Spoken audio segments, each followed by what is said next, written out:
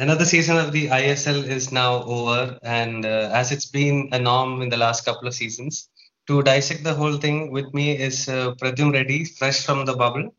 So, first of all, Pradyum, thank you so much for doing this again.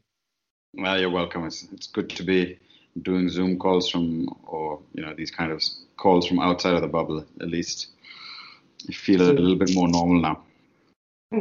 So you've been in the bubble for 4 or 5 months. How different is the world when you came out? Well, it seems. I mean, I think the funniest part of it seemed like the rest of the world seems to be under the assumption that everything is back to normal, whereas for people living in a bubble, we were taking extreme precautions, and then it's just bizarre to come and I went to a local league game in Bangalore, and to see crowds at a stadium was obviously a strange sight, especially having come from a bubble where it was very, very safe and sanitized environment for so long, and actually sort of made you feel a little bit sort of awkward and worried. And so I didn't stay too long at the Bangalore Football Stadium and opted to just rely on people like you and your Twitter accounts to give me updates on the games. Yeah, I mean, the first day I went also, I was all over the place. I was like, why are people here? Why are there so many people here? But then later on, I guess you get used to it and wear the mask and stay out of it, I guess. Yeah, I think you still have to be careful and keep your distances. I mean, you look at some of the players who've come out of the bubble, like Sunil Chetri is a perfect example. I think in a way, people who've been in a bubble are probably more at risk because you've been in such a sanitized, sterile environment. You're suddenly coming out of that and into an environment where everyone's, very sort of carefree in a way. I think you're sort of more likely to be at risk than those people. So pardon? You're saying something? No, that's it. No, that's it. But that's. I guess you just have to get used to it now. That's the sort of adjustment process now, getting back into normal or whatever the new normal is. Yeah. So, how was it, this experience? We heard some 70,000 tests and this much money spent and very successfully done for all intents and purposes, done very well, organized very well. So, how was it for you as an insider, the magnitude of what you guys have pulled off? So I think the first week or first 2 weeks where you're stuck in doing your quarantine, that should have been in a way the toughest part. But bizarrely enough, that wasn't too bad because there's that enthusiasm of the league starting, and it was a unique experience because we were, doing a lot of calls with people like yourself and amongst ourselves as well. And you're trying to get snippets of information from teams who are all in their own little bubbles and training in isolation and having friendly matches against one another, and you're trying to figure out what the squads were because different foreign players came at different times. Some were coming out of quarantine, some of the coaches were still in quarantine. So it was almost like trying to piece together and decipher what each team would be like and second guessing what their style of play would be like. Obviously, the returning coaches, the squads were quite well set. You fancied themselves and gave them a bit of an edge. And then you'd filter through the preseason results, which is completely unique because in the past you would have gone and scouted opposition or you'd have seen teams training or heard things, etc. So it's a very it was almost like way, way back in the day of I-League when there was very little TV coverage and you'd almost have to rely on newspaper reports and hearsay to get an idea of what formation a team played or when the subs were made, etc., etc. So it was kind of like going back in time in a way.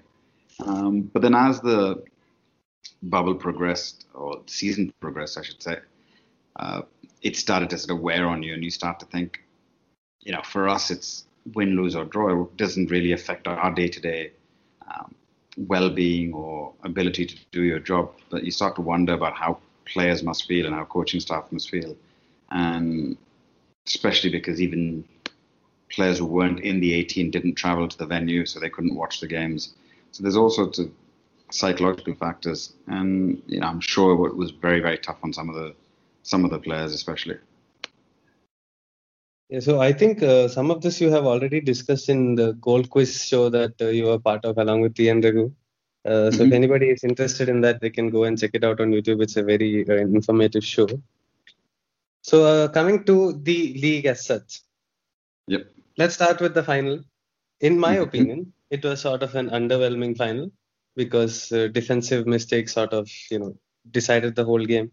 how would you look at the final? Two of the most expensively assembled teams in the final, sort of expected, and what did you make of the whole thing?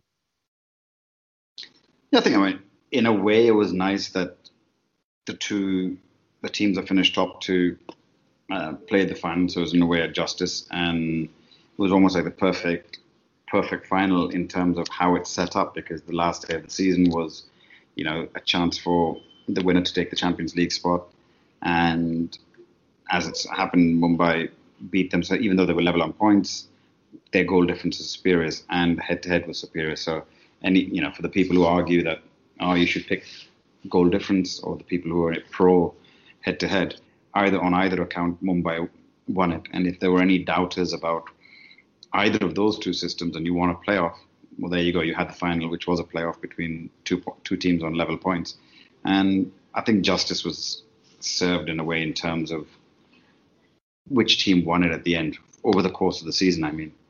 But yeah, I absolutely agree with you. The final almost was once again a little bit of a letdown, because it was almost characterized by poor mistakes in a way that led to the goals and the outcome of the game, rather than any individual brilliance. And that's probably a reflection of the nerves and caught up in the moment of the occasion of a final, even though there weren't any fans over there. So when you look at the teams, who are you most impressed with? Was it so there was two schools of thought, right? And we were discussing it in the prior podcast. I was a little bit more leaning towards ATK MB because they were defensively robust and that kind of football, and the others were talking about Mumbai as a better, more pleasing kind of football, and they sort of deserve to win. So in your eye, what do you think in that respect? Well, see, I'm not one of those who would say was football won over anti-football, because I think you got to give credit to Habas. He has organised his team very well. They were very difficult to beat over the course of the season. They only lost on 4 occasions, and both these teams have won on 12 occasions. So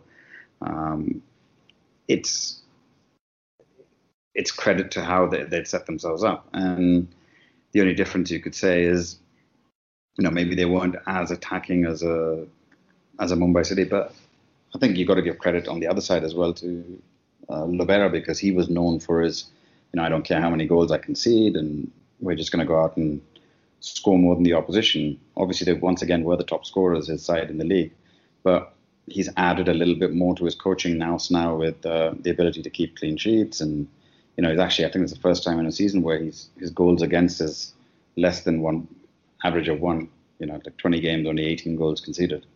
I'm not sure if he's done that in the past.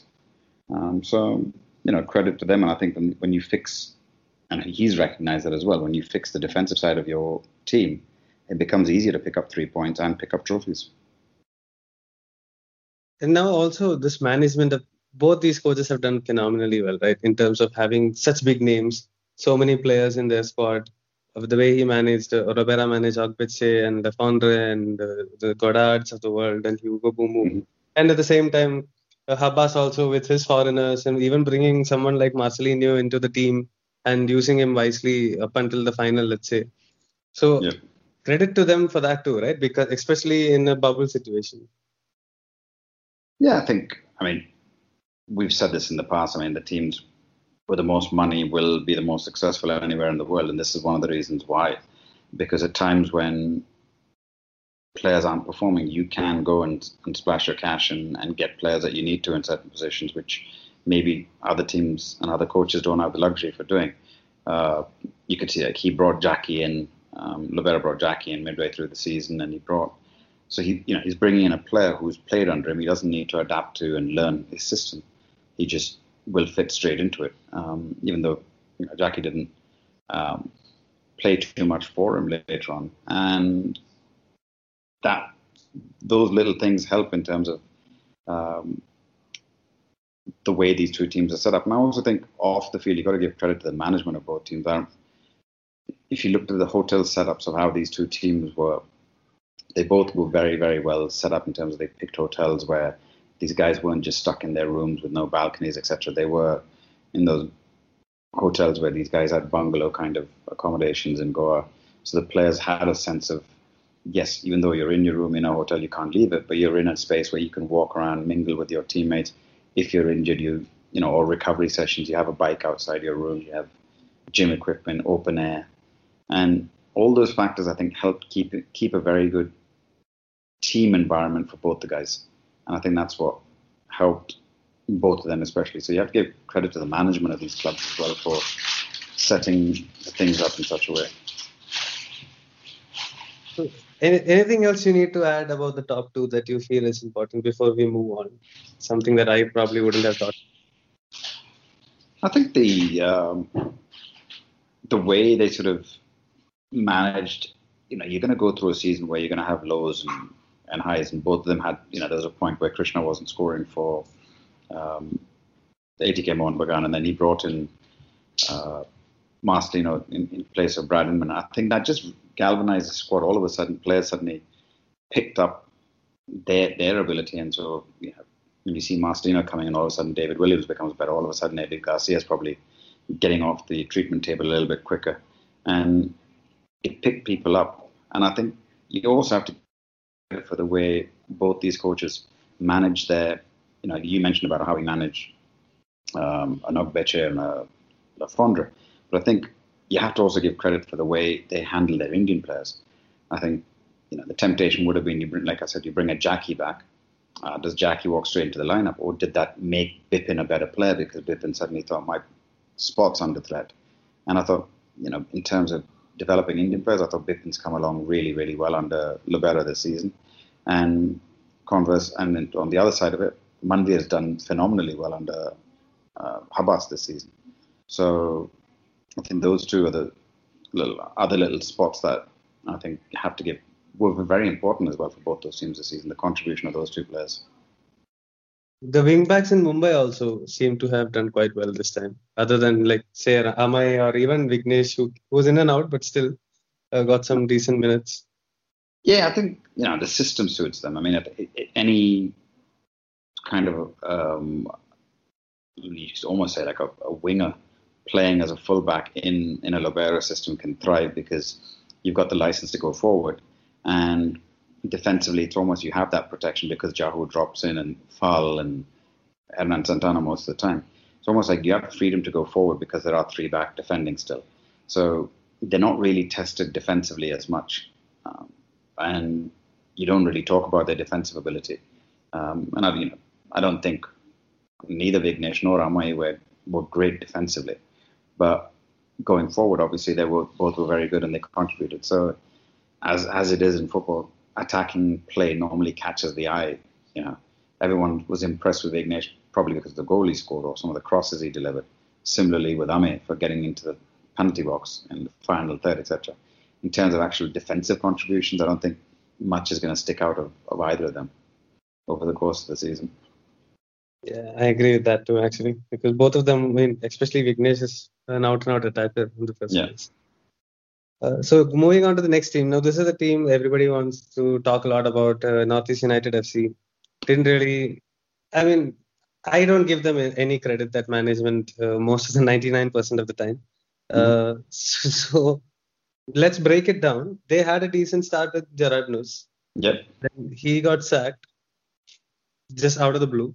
And then they brought in Khalid Jamil. Now, we all know what Khalid is capable of as a manager. And then they went on this amazing run. Very nearly, maybe unlucky to not take the semi-final to the penalties, you might say. But again, that's neither here nor there.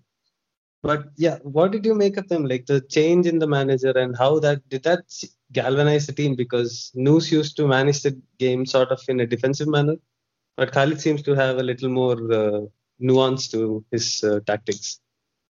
I think it's every season you have one team that just sort of breaks the mold in terms of doing things. And Northeast have always almost been that team in terms of the way they set themselves up. And even in the bubble this year, they were doing things a little bit different from other teams. There were reports of them opting to do things completely different from some of the others.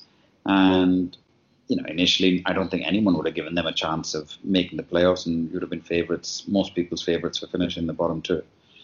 And Nus caught everyone by surprise with how well organised his team was at the start, especially defensively, and and it seemed like the guy read the script quite well. He recognised his team wasn't as competitive, maybe in terms of players, as some of the others, and he set his team up to be difficult to break down. He could hurt teams on the counter attack, and I think they started off brilliantly in that way, beating Mumbai and then getting some really, really good results along the way. But we started to hear things, and people who knew started to hear things that everything wasn't perfect behind the scenes. If you remember, like Khalid was sent away in a way, you could say, to go and look after the reserves, which that club statement didn't make any sense because there was no youth football going on in Guwahati at the time or anything of that sort. So there obviously was some problem or issues between the different members of the coaching staff, and then as we started to hear some unconfirmed reports of dressing room issues with Nus and some of the players, etc. Again, this is just speculation, and players, agents, all this kind of stuff always comes out when particular players aren't playing and others are getting a chance. But I think the proof is in the pudding. As soon as Nus left and Khalid came in, every single metric went up. Their passing was better, their penalty box entries were better, defensively they were better. And the biggest, most obvious one for people on the outside was you could see smiles on players' faces, and they seemed to be enjoying themselves and playing with a bit more. What's the best word for it? But they just seemed to be all playing together as a unit, and all credit to Khalid. I mean, he had to take over last season as well as an interim towards the end from the Croatian coach, and obviously things didn't go that well last season. But this year, I think because he was there from pre-season, knew all the players very well, and probably learned from whatever mistakes from the previous season, he did an absolutely brilliant job. So it was the sort of Owen Coyle run of the previous season that Khalid managed this season with Northeast. So do you think we speak about Indian coaches, right? And the chances they get or the chances they don't get, however you want to look at it.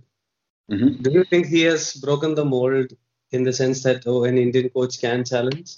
Maybe, do you think he'll get the job permanently now?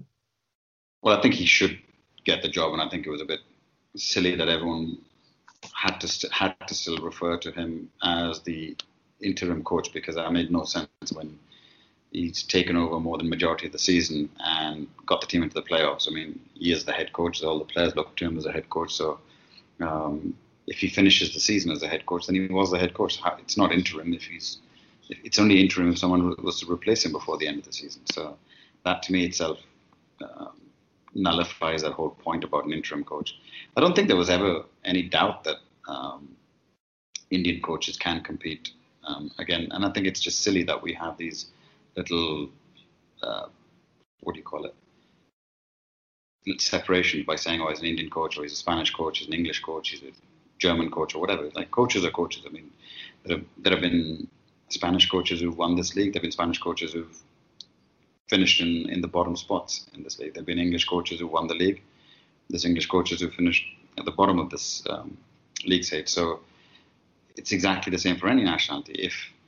If obviously, to state the obvious, if you had 11 Indian coaches, I'm sure one would finish top, one would finish bottom. But if you mix them in right from the beginning, you give a chance to, whether it's Derek Pereira's or Shankar Lal Chakrabarti at Mohammedan Sporting, or Sanjoy Sen, Richard Hood, or Floyd Pinto, anybody, I'm sure they would get mixed results.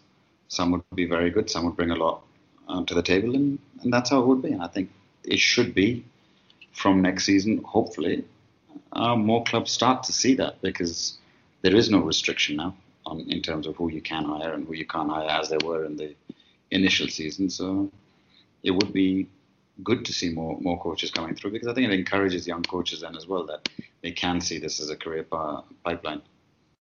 So. Yeah, so I've been working on a story on coaches, and I'm still waiting on a couple more quotes from a couple of different people I wanted to speak to.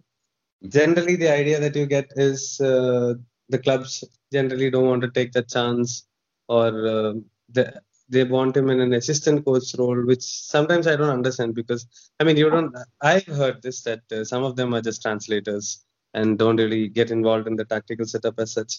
But then there are others who are extremely influential as well.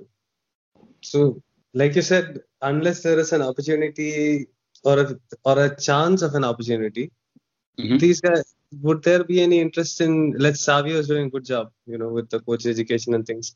Yep. Is he anybody going to be interested in being a coach? Because at the end of the day, you're not going to getting a chance in the I League. A lot of the clubs do opt for foreign coaches, and the argument is the foreign players don't respect the Indian coach as such, which some may be true in some cases, but I don't know. Derek Pereira told me that the coaches, I mean, the players that he used to coach back when he won the league and things, were Hmm. largely South Americans and Africans. And now it's a lot more Europeans who are a lot more polished in terms of their football education, and that makes a difference. Do you think all this that makes any difference in that sense? So, I mean, Derek's got a point in terms of obviously his days at Mahindra and Pune, etc. You're bringing in some, let's say, a random African player and South American players who've not necessarily gone through a footballing education like some of the European players. So they might not challenge or disagree with a coach, an Indian coach or any coach. They'll have that sort of hierarchy respect. Um, but by the same token, it's if you look at a lot of the young coaches coming through now, they've also gone through that. Like if you look at somebody like Richard Hood, for example, he's done his coaching badges in India as well as in Europe at the highest level. He's got a UEFA license. He's worked in that experience. There's a lot of coaches in India who have gone out abroad and broadened their horizons and learned techniques, methodologies, got some experience from abroad as well. So there's no reason why when they run their coaching sessions, wouldn't get that respect from whether it's a Spanish player or a Dutch player or any player, because I've seen players mock foreign coaches in the ISL for their coaching techniques and as well. So it's not like automatically assumed, okay, that's just because this guy's a coach, from abroad, he's a good coach. We've seen some of the coaches, former players, let's say, I won't mention any names, who come here, who haven't really got a coaching pedigree. And when you speak to players later, they weren't very impressed with their coaching methodologies and so on. I'm talking about both Indian and foreign players who said they weren't great coaches. And they said they had better coaches in India than some of these big name ex-players who would come here and suddenly wanted to become coaches. Yes, now returning back to Northeast, because this topic is very vast and something that I want to explore, and then probably will do it in time. It's just taking some time to get the stories properly. Anyway, I just wanted to ask you about Northeast again. One last thing, because you picked Apuya as a player to watch when we were doing the preview show at the beginning of the season. He's Yep. gone to be the best, probably the Emerging best. player. Yeah. I mean, that I don't. But probably the best Indian midfielder this season. So, what Well, did you see in him? And yeah. Khalid said something very interesting about him when I asked him something at the post-match press conference. He said same rhythm, same energy, 90 minutes. And he has never seen a player like that. He has never played with one. He's never seen a player like that. Do you agree with this? Well, I can't uh, speak for what Khalid has seen or played with or against. Now, for me, I think what stood out with Apoya last season, when I saw glimpses of him towards the end of last season, was he just seemed to do something which a lot of Indian midfielders, or just generally a lot of Indian footballers, don't do, which is scan the field before they receive the ball. And he sort of constantly would look over his left shoulder, right shoulder before he received the ball. So he was very aware of where he was on the field. And so that enabled him to have that ability to find space. And the moment you can find space, you have time. And if you have space and time, anybody looks like a better footballer than they need to be. And even on those occasions when he was closed down, he had that ability to just drop his shoulder and create a little space for himself, or have a little trick in his book to flick the ball past or over an oncoming pressure from somebody. And he just kept it simple. He wasn't trying to be flamboyant, and I think he saved his flamboyance for his first goal of the season this year, which got them into the playoffs. But you didn't see that from him last year. He wasn't trying to sort of hit, 70-yard passes and spray diagonal balls and try and take shots from crazy distances. He just kept it simple. You could see almost that he was growing with it. And, kids like him, kids like Suresh, you just see them doing the simple things, doing them very well, and not attempting to do overly complicated things. And sometimes that's all you need to do. You just need to do the simple things right every time. And then that's what's going to get you 8 out of 10 performances week in, week out. And I think that's why I picked him at the start of the season, said this is one kid to keep an eye out for. I said that on your podcast, actually, at the start of the season. And now I can sit back and say, see, I told you so. Yeah. So now moving to the next team, which is Goa. Yep. It seems there is like two schools of thoughts about them. For me, they've done a very good job in the fact that they had to rebuild the team with a new coach and then sort of lose a really big player in Lenny and have a situation in the goalkeeper because he is not signing a new contract. So they had to work on that to find, juggle between two others, bring a new goalkeeper. They had to do all this and still somehow manage to finish fourth. But having said that, it's like Hyderabad and both of them had like insanely long unbeaten run with lots of draws. Both of them could have won at least one or here or there, could have dramatically changed the whole way. How do you look at Goa? Is it like an opportunity that they've done well, or is it like they haven't done well as you would have thought? I mean, if you look at the fact that Goa have actually lost less games this season than Mumbai and ATK Mohun Bagan, that itself is an impressive stat. They've, one of the highest scorers in the league at one stage until I think going into that, if it wasn't for that 6-0 or 6-1 game of Mumbai, they would have been the top scorers in the league this season, FC Goa. So I think given, you give all these awards at the end of the season for best player, best assist or best this, that and the other. I think if you give an award for the best management, it'd have to go to FC Goa because the job that Ravi and Akshay and all those guys behind the scenes have done to rebuild at such short notice in a way, in a pandemic, where you've lost your coach, you've lost, a lot of the coaching staff went with him in terms of assistant coach and the fitness coach, etc. And to then lose pretty much the core of your team, and it's no surprise that Mumbai, who took the core of that team, go on to win the league the following season, to put out a competitive team. And I think if you look at it right from the first game when they were 2-0 down to Bengaluru and they came back to make it 2-2, the way they played with 10 men against Mumbai City, they just were a very, very resolute team. All credit to Juan Fernando for doing that. And when you've got to rebuild pretty much all your foreign players except Edu Badir, and rebuild key Indian players because you lose the lag of a Jackie, then other players were also sort of Mandar, the guy almost 100 caps for them, and also the unsettling because you lost certain number of players to Mumbai, and certain other players were being tapped up during the course of the season. There was talk that obviously the goalkeeper was being tapped up or being persuaded, not to sign an extension at Goa and then move there. And I think Lenny was another one that they were looking to, or there was talk that Lenny was being unsettled, and a few others as well. I'm sure Brandon would have been on that list as well. So to keep everything stable and keep everyone motivated and towards a goal and not be distracted by AFC Champions League and et cetera, I think they did an absolutely phenomenal job. And if certain decisions had gone in their favour in the semi-final, maybe they would have picked up the trophy as well at the end of the season. And to go, it's a cruel way to go out on a penalty shootout, but that's how close the fine margins were. And you talked about their unbeaten run. Technically, they're still unbeaten, so they could start the next season, go unbeaten in the next 4 games, and that would be almost 20 games unbeaten. So it's a phenomenal achievement by them this season.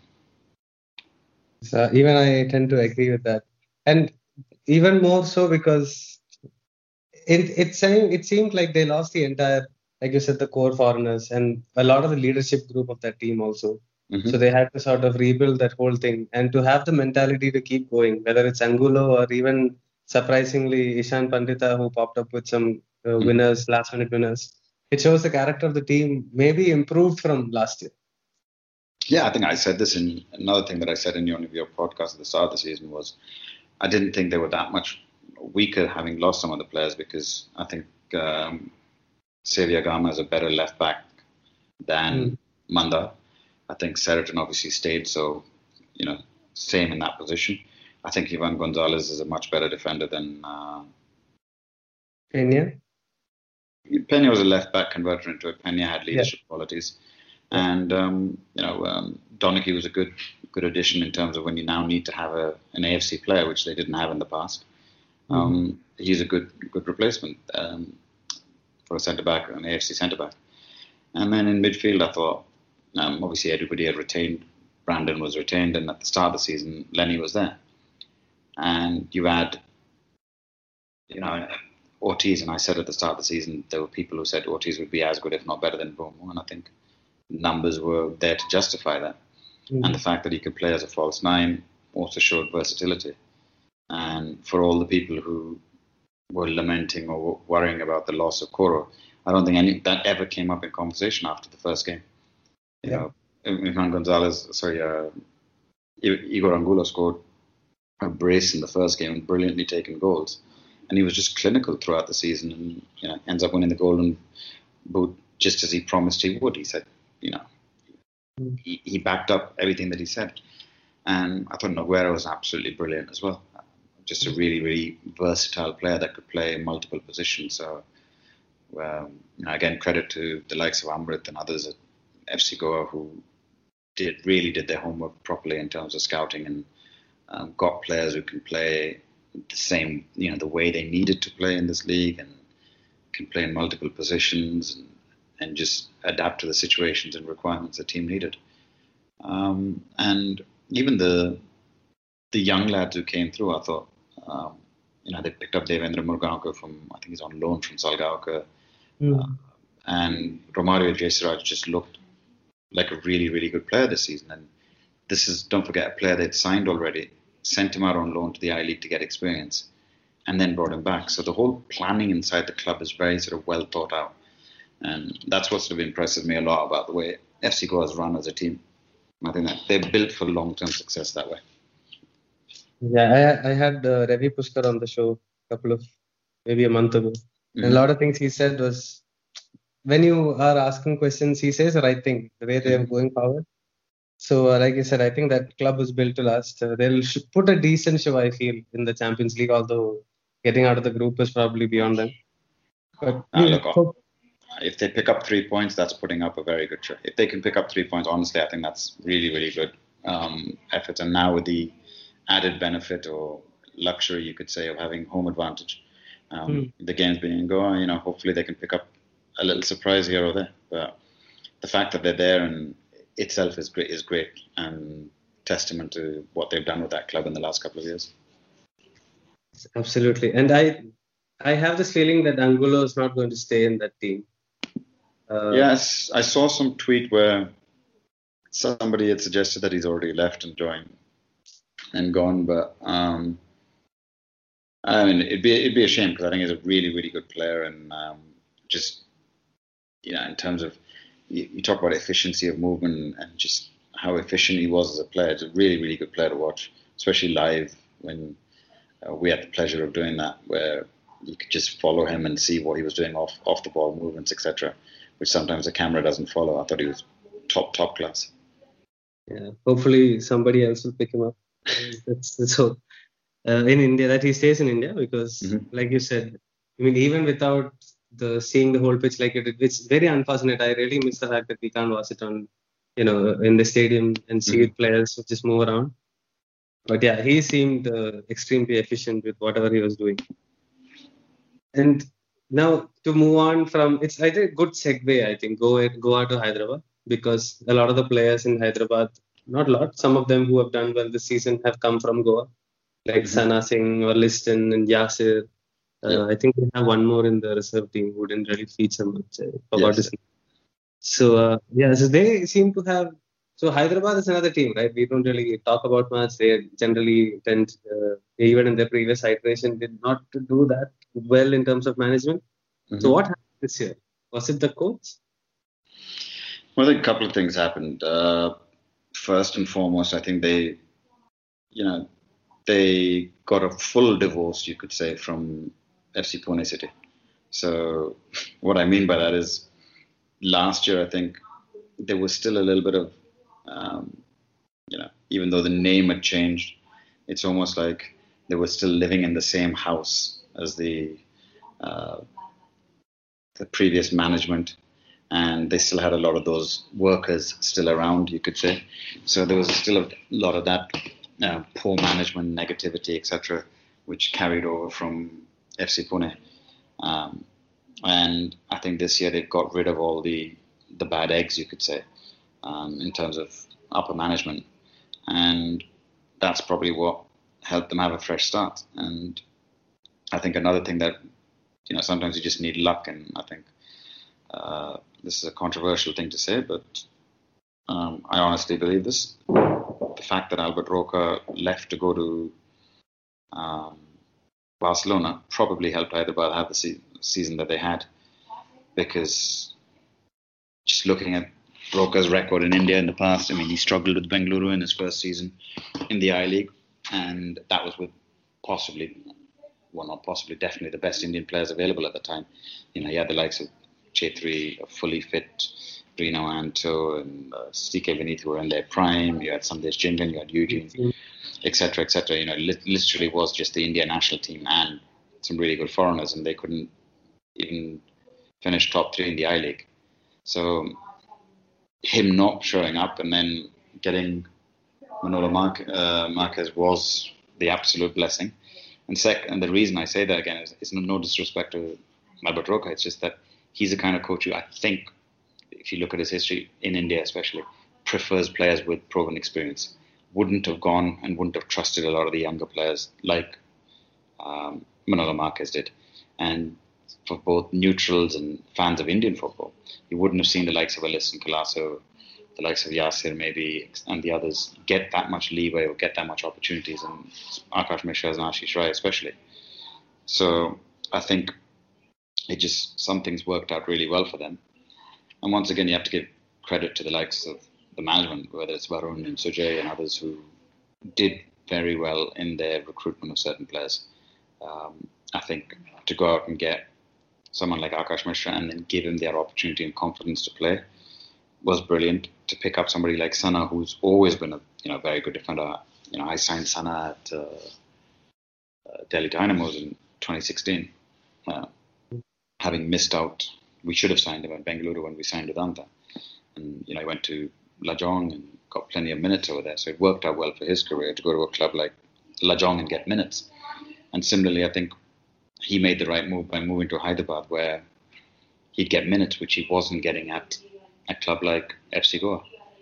So he's they did really well with the and smart recruitment of players, and they were fortunate as well that they had players there who were just good players, but maybe were either too young the previous season or too inexperienced, or just weren't managed properly.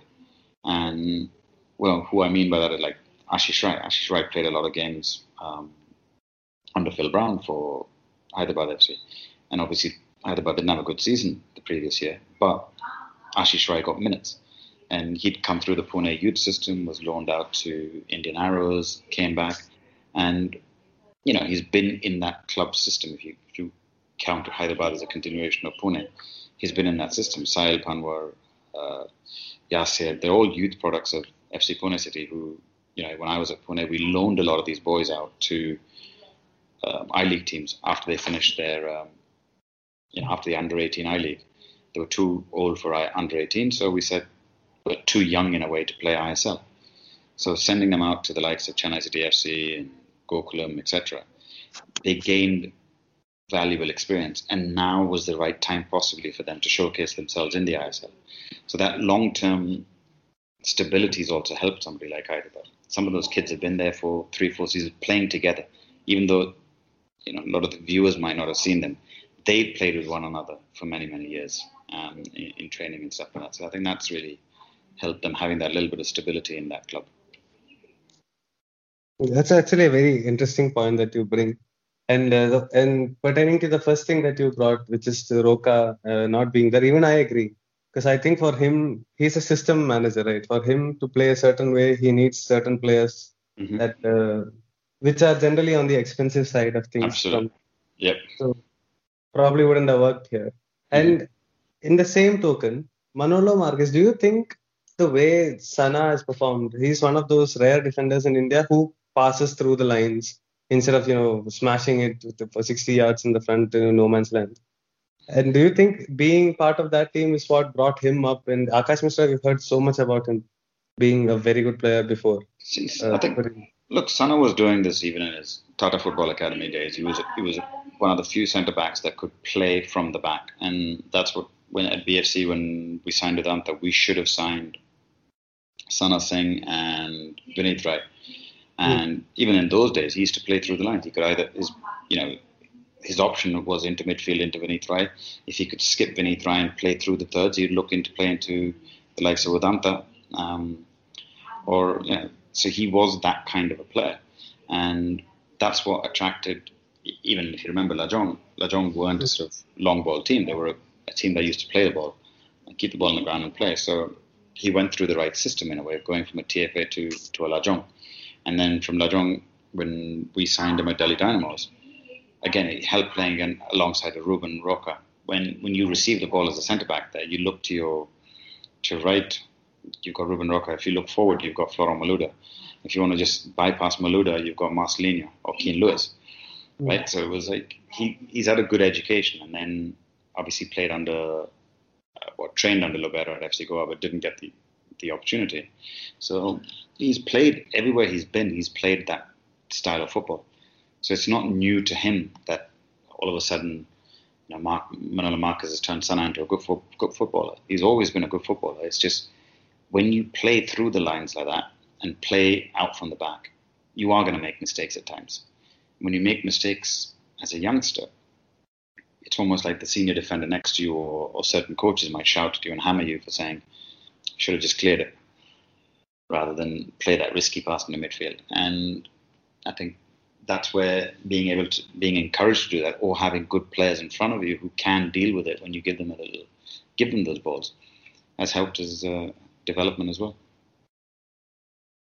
And I think the only negativity I would say about Hyderabad FC is they're their own. If anyone's to blame for them not making the playoffs, it is themselves and their club management. And what I mean by that is, and I said this before, I think on air, was you were pretty much sailing through to the top four. And for whatever reason, Subrata Paul wasn't happy at the club. And you decided to move him along. And you felt Adil Khan was surplus to requirements. You still had to play East Bengal in your fixtures. Surely you know the fixtures are lined up. So when you loan or release a player to go and play for a potential opponent who's going to knock points off you, if I'm not mistaken, that game between Hyderabad and SC East Bengal finished 1-1.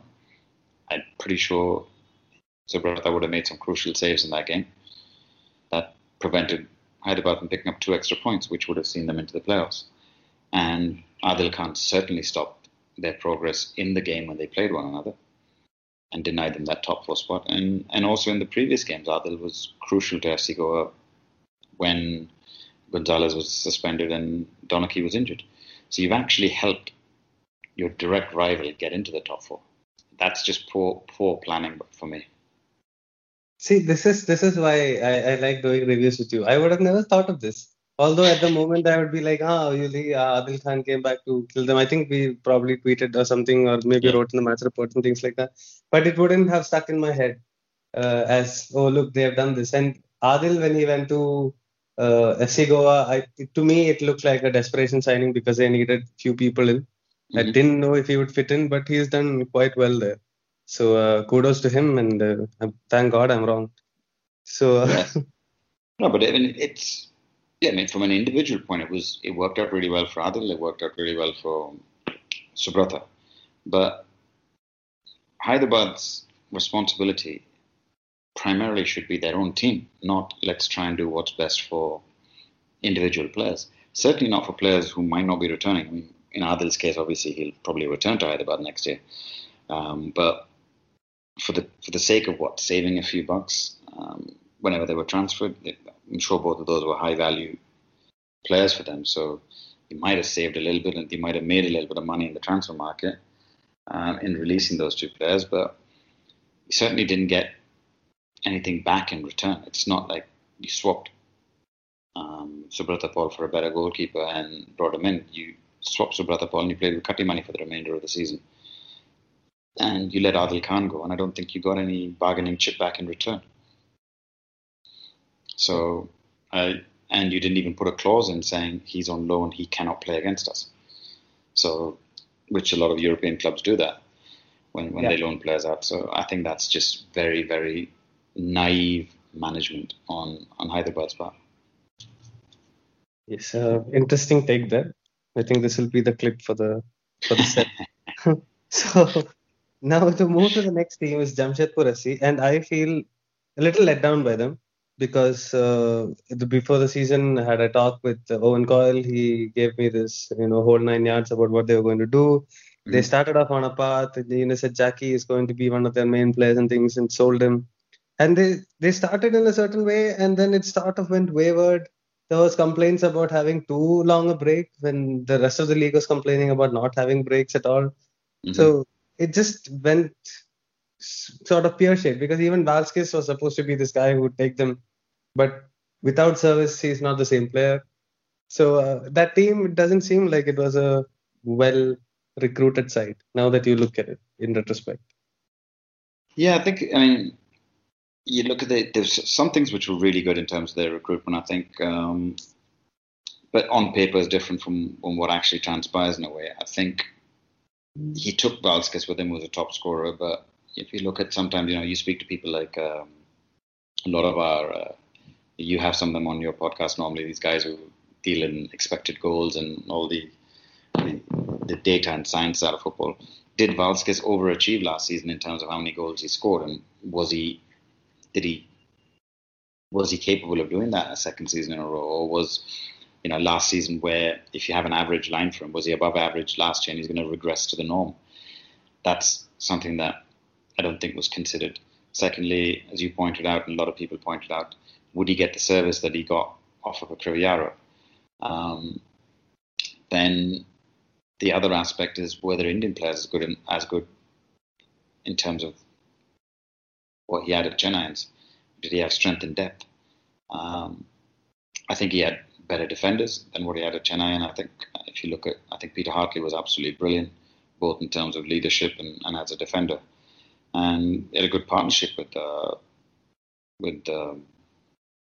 Stephen Eze as well, and Eze obviously massive threat from set pieces, but I think overall they just didn't have that strength and depth. So when you take their strongest lineup out, they didn't look so good, and you see it sometimes. I mean, you've been following Indian football for a while.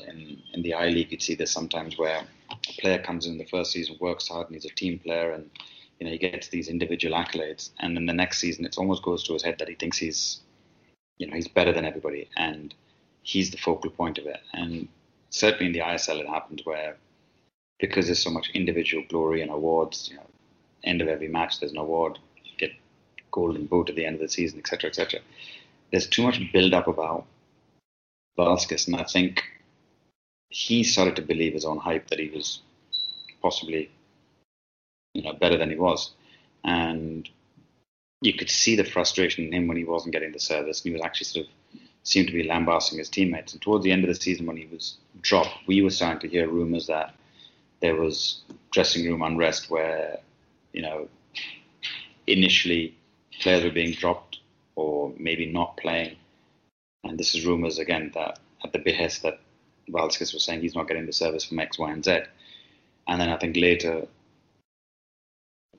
whether it's common sense prevailed or whatever it was, Valskis was dropped because for the greater good of the team, rather than if there's one individual who's being the troublemaker. And then you look, the team actually started performing better and actually scoring goals even in his absence. So whether he continues next year could also be a surprise to me at them. But overall, if you look at Jamshedpur season, at the start of the season, if you had said they'll finish sixth, probably would have been where everyone would have predicted them, because that's where they finish on average every year. They are a mid-table team. If you look at the Premier League or whatever, they're almost like the Spurs of this league. So they're destined to just sort of finish just outside the sort of main spots, but they're never really going to be in danger of relegation.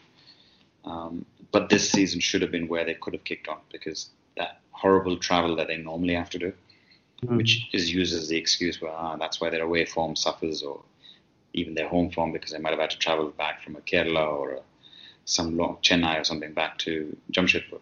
They didn't have that problem this year. So given that factor, they should have probably performed a little bit better. Absolutely agree with that. And I think Slok has been on record saying that Valskis is a confidence player, which I think is a nice way of putting it. And he overachieved last year in terms of XG and whatnot. So moving on to the next team, which is Bengaluru FC. For 2 years, I think we both have said that that team has stood still and probably needs to do some catch up. And it never really seemed like they went for it. Even this year, it didn't. And probably one season too far. Huh?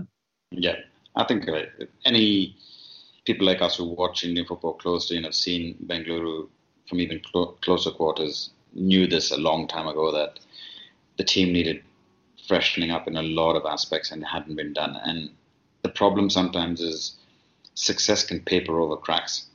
So the season where they won the league, it was starting to fall apart even then.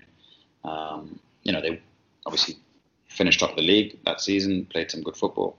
But if you look at the playoffs, I think Elko's team should have beaten them,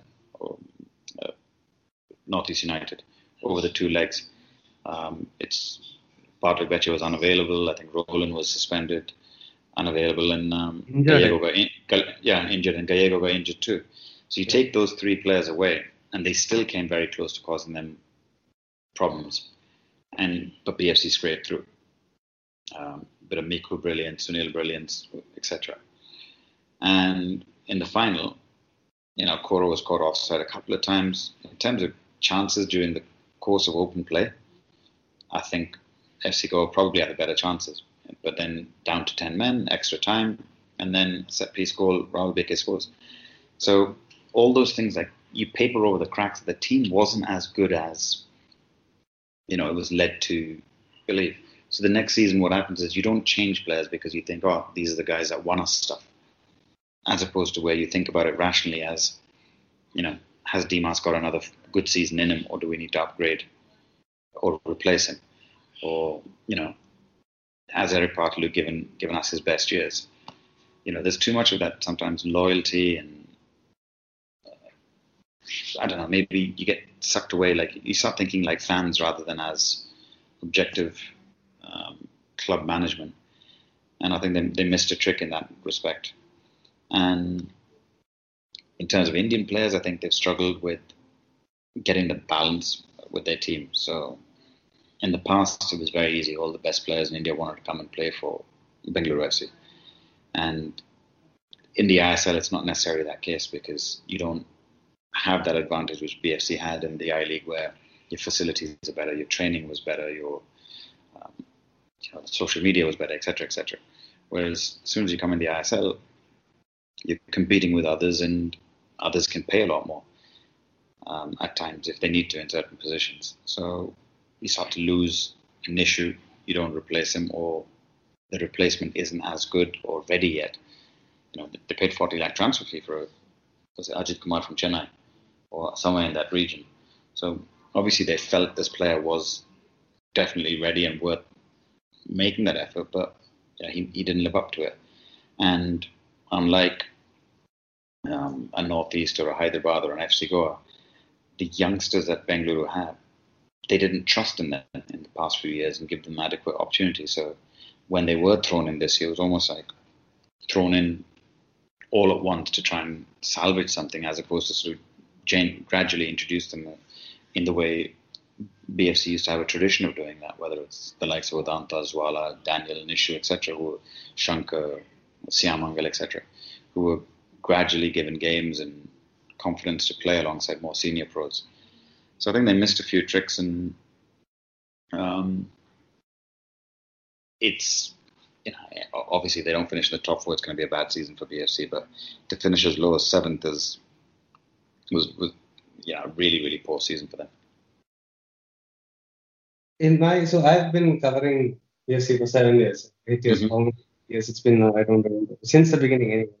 Yeah, And coming on to 8 now. Yeah. Yeah. So I think one of the first people I ever spoke to in BFC was you. Because the first day of training, we were there early morning to talk to Ashley and Sunil, and then you had come over to have a chat. That's when I was surprised that you knew Kannada, because your accent. I was like, oh, he knows Kannada also. But yeah, anyway, from there, I think my favorite era of covering BFC was when Ashley and you were there. Mm-hmm.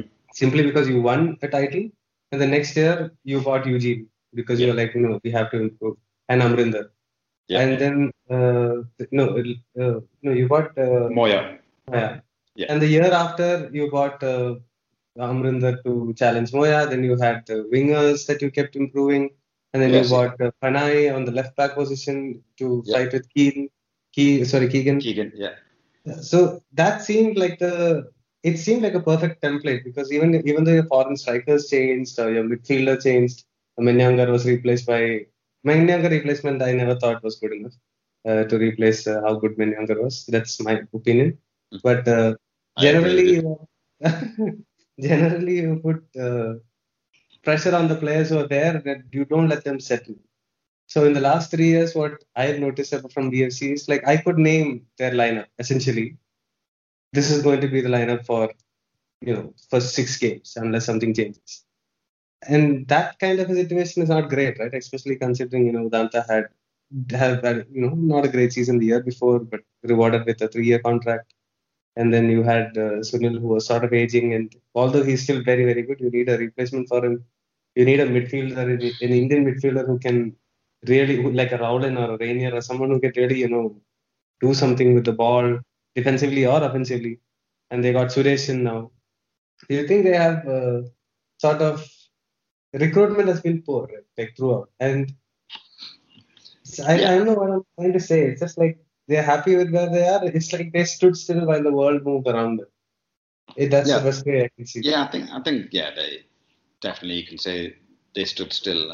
It's absolutely right what you said about, we replaced goalkeepers, not replaced, we upgraded on goalkeepers every season when in the first 3 years, and when we were successful at BFC with Moya and Amrinder. But we didn't release the other players. It's not like we sold Moya. We kept him there, but the moment his form dipped, somebody else was chomping at the bit to take over, and then now it's Moya had to outdo Amrinder to get his spot back.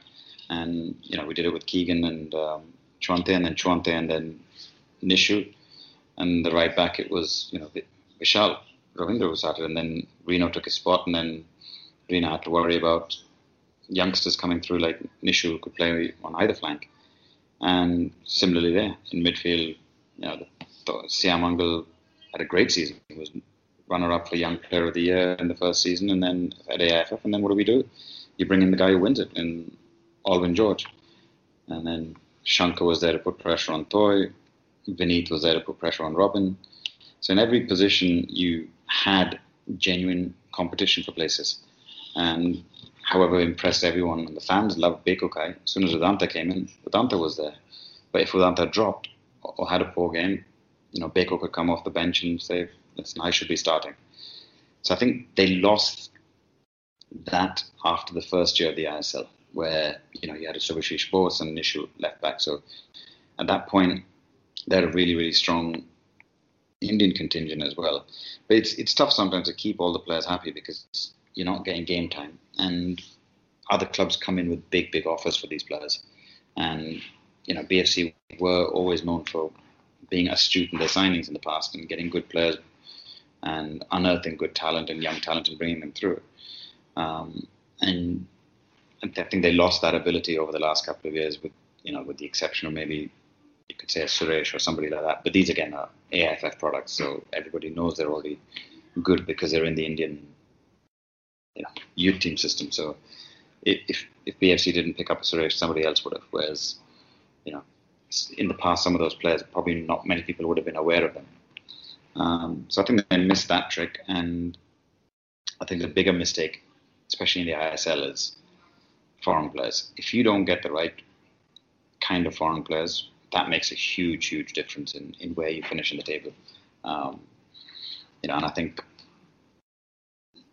Saran was, obviously, if you look at Saran and Wanan's the better, younger defender, played more games. Saran was used for certain games sparingly, but used wisely when needed.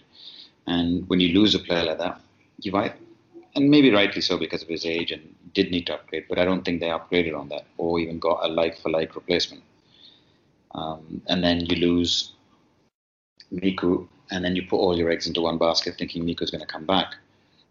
And I think they missed a trick when there are rumours that they were offered Aridane Santana, they were offered Ivan Gonzalez and many others, and they opted not to and relied on Carlos Corda to bring in somebody that he felt more comfortable with or was better, and Opset just wasn't anywhere near there. I mean, you never know. Maybe it's the system, because Onwu left and seemed to do okay at Odisha, and Deshaun Brown again seemed to do a lot better at Northeast than he did at BFC. So maybe you can say it wasn't the recruitment, it was the coach.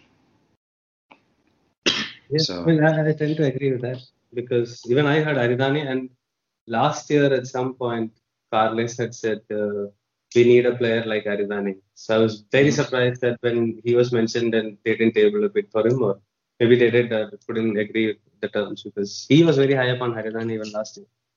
So, look, Bartek Beche left Northeast a couple of seasons ago. I know from speaking to some people that he was very keen on joining. He liked the city of Bangalore, etc., and he would have loved to have come there.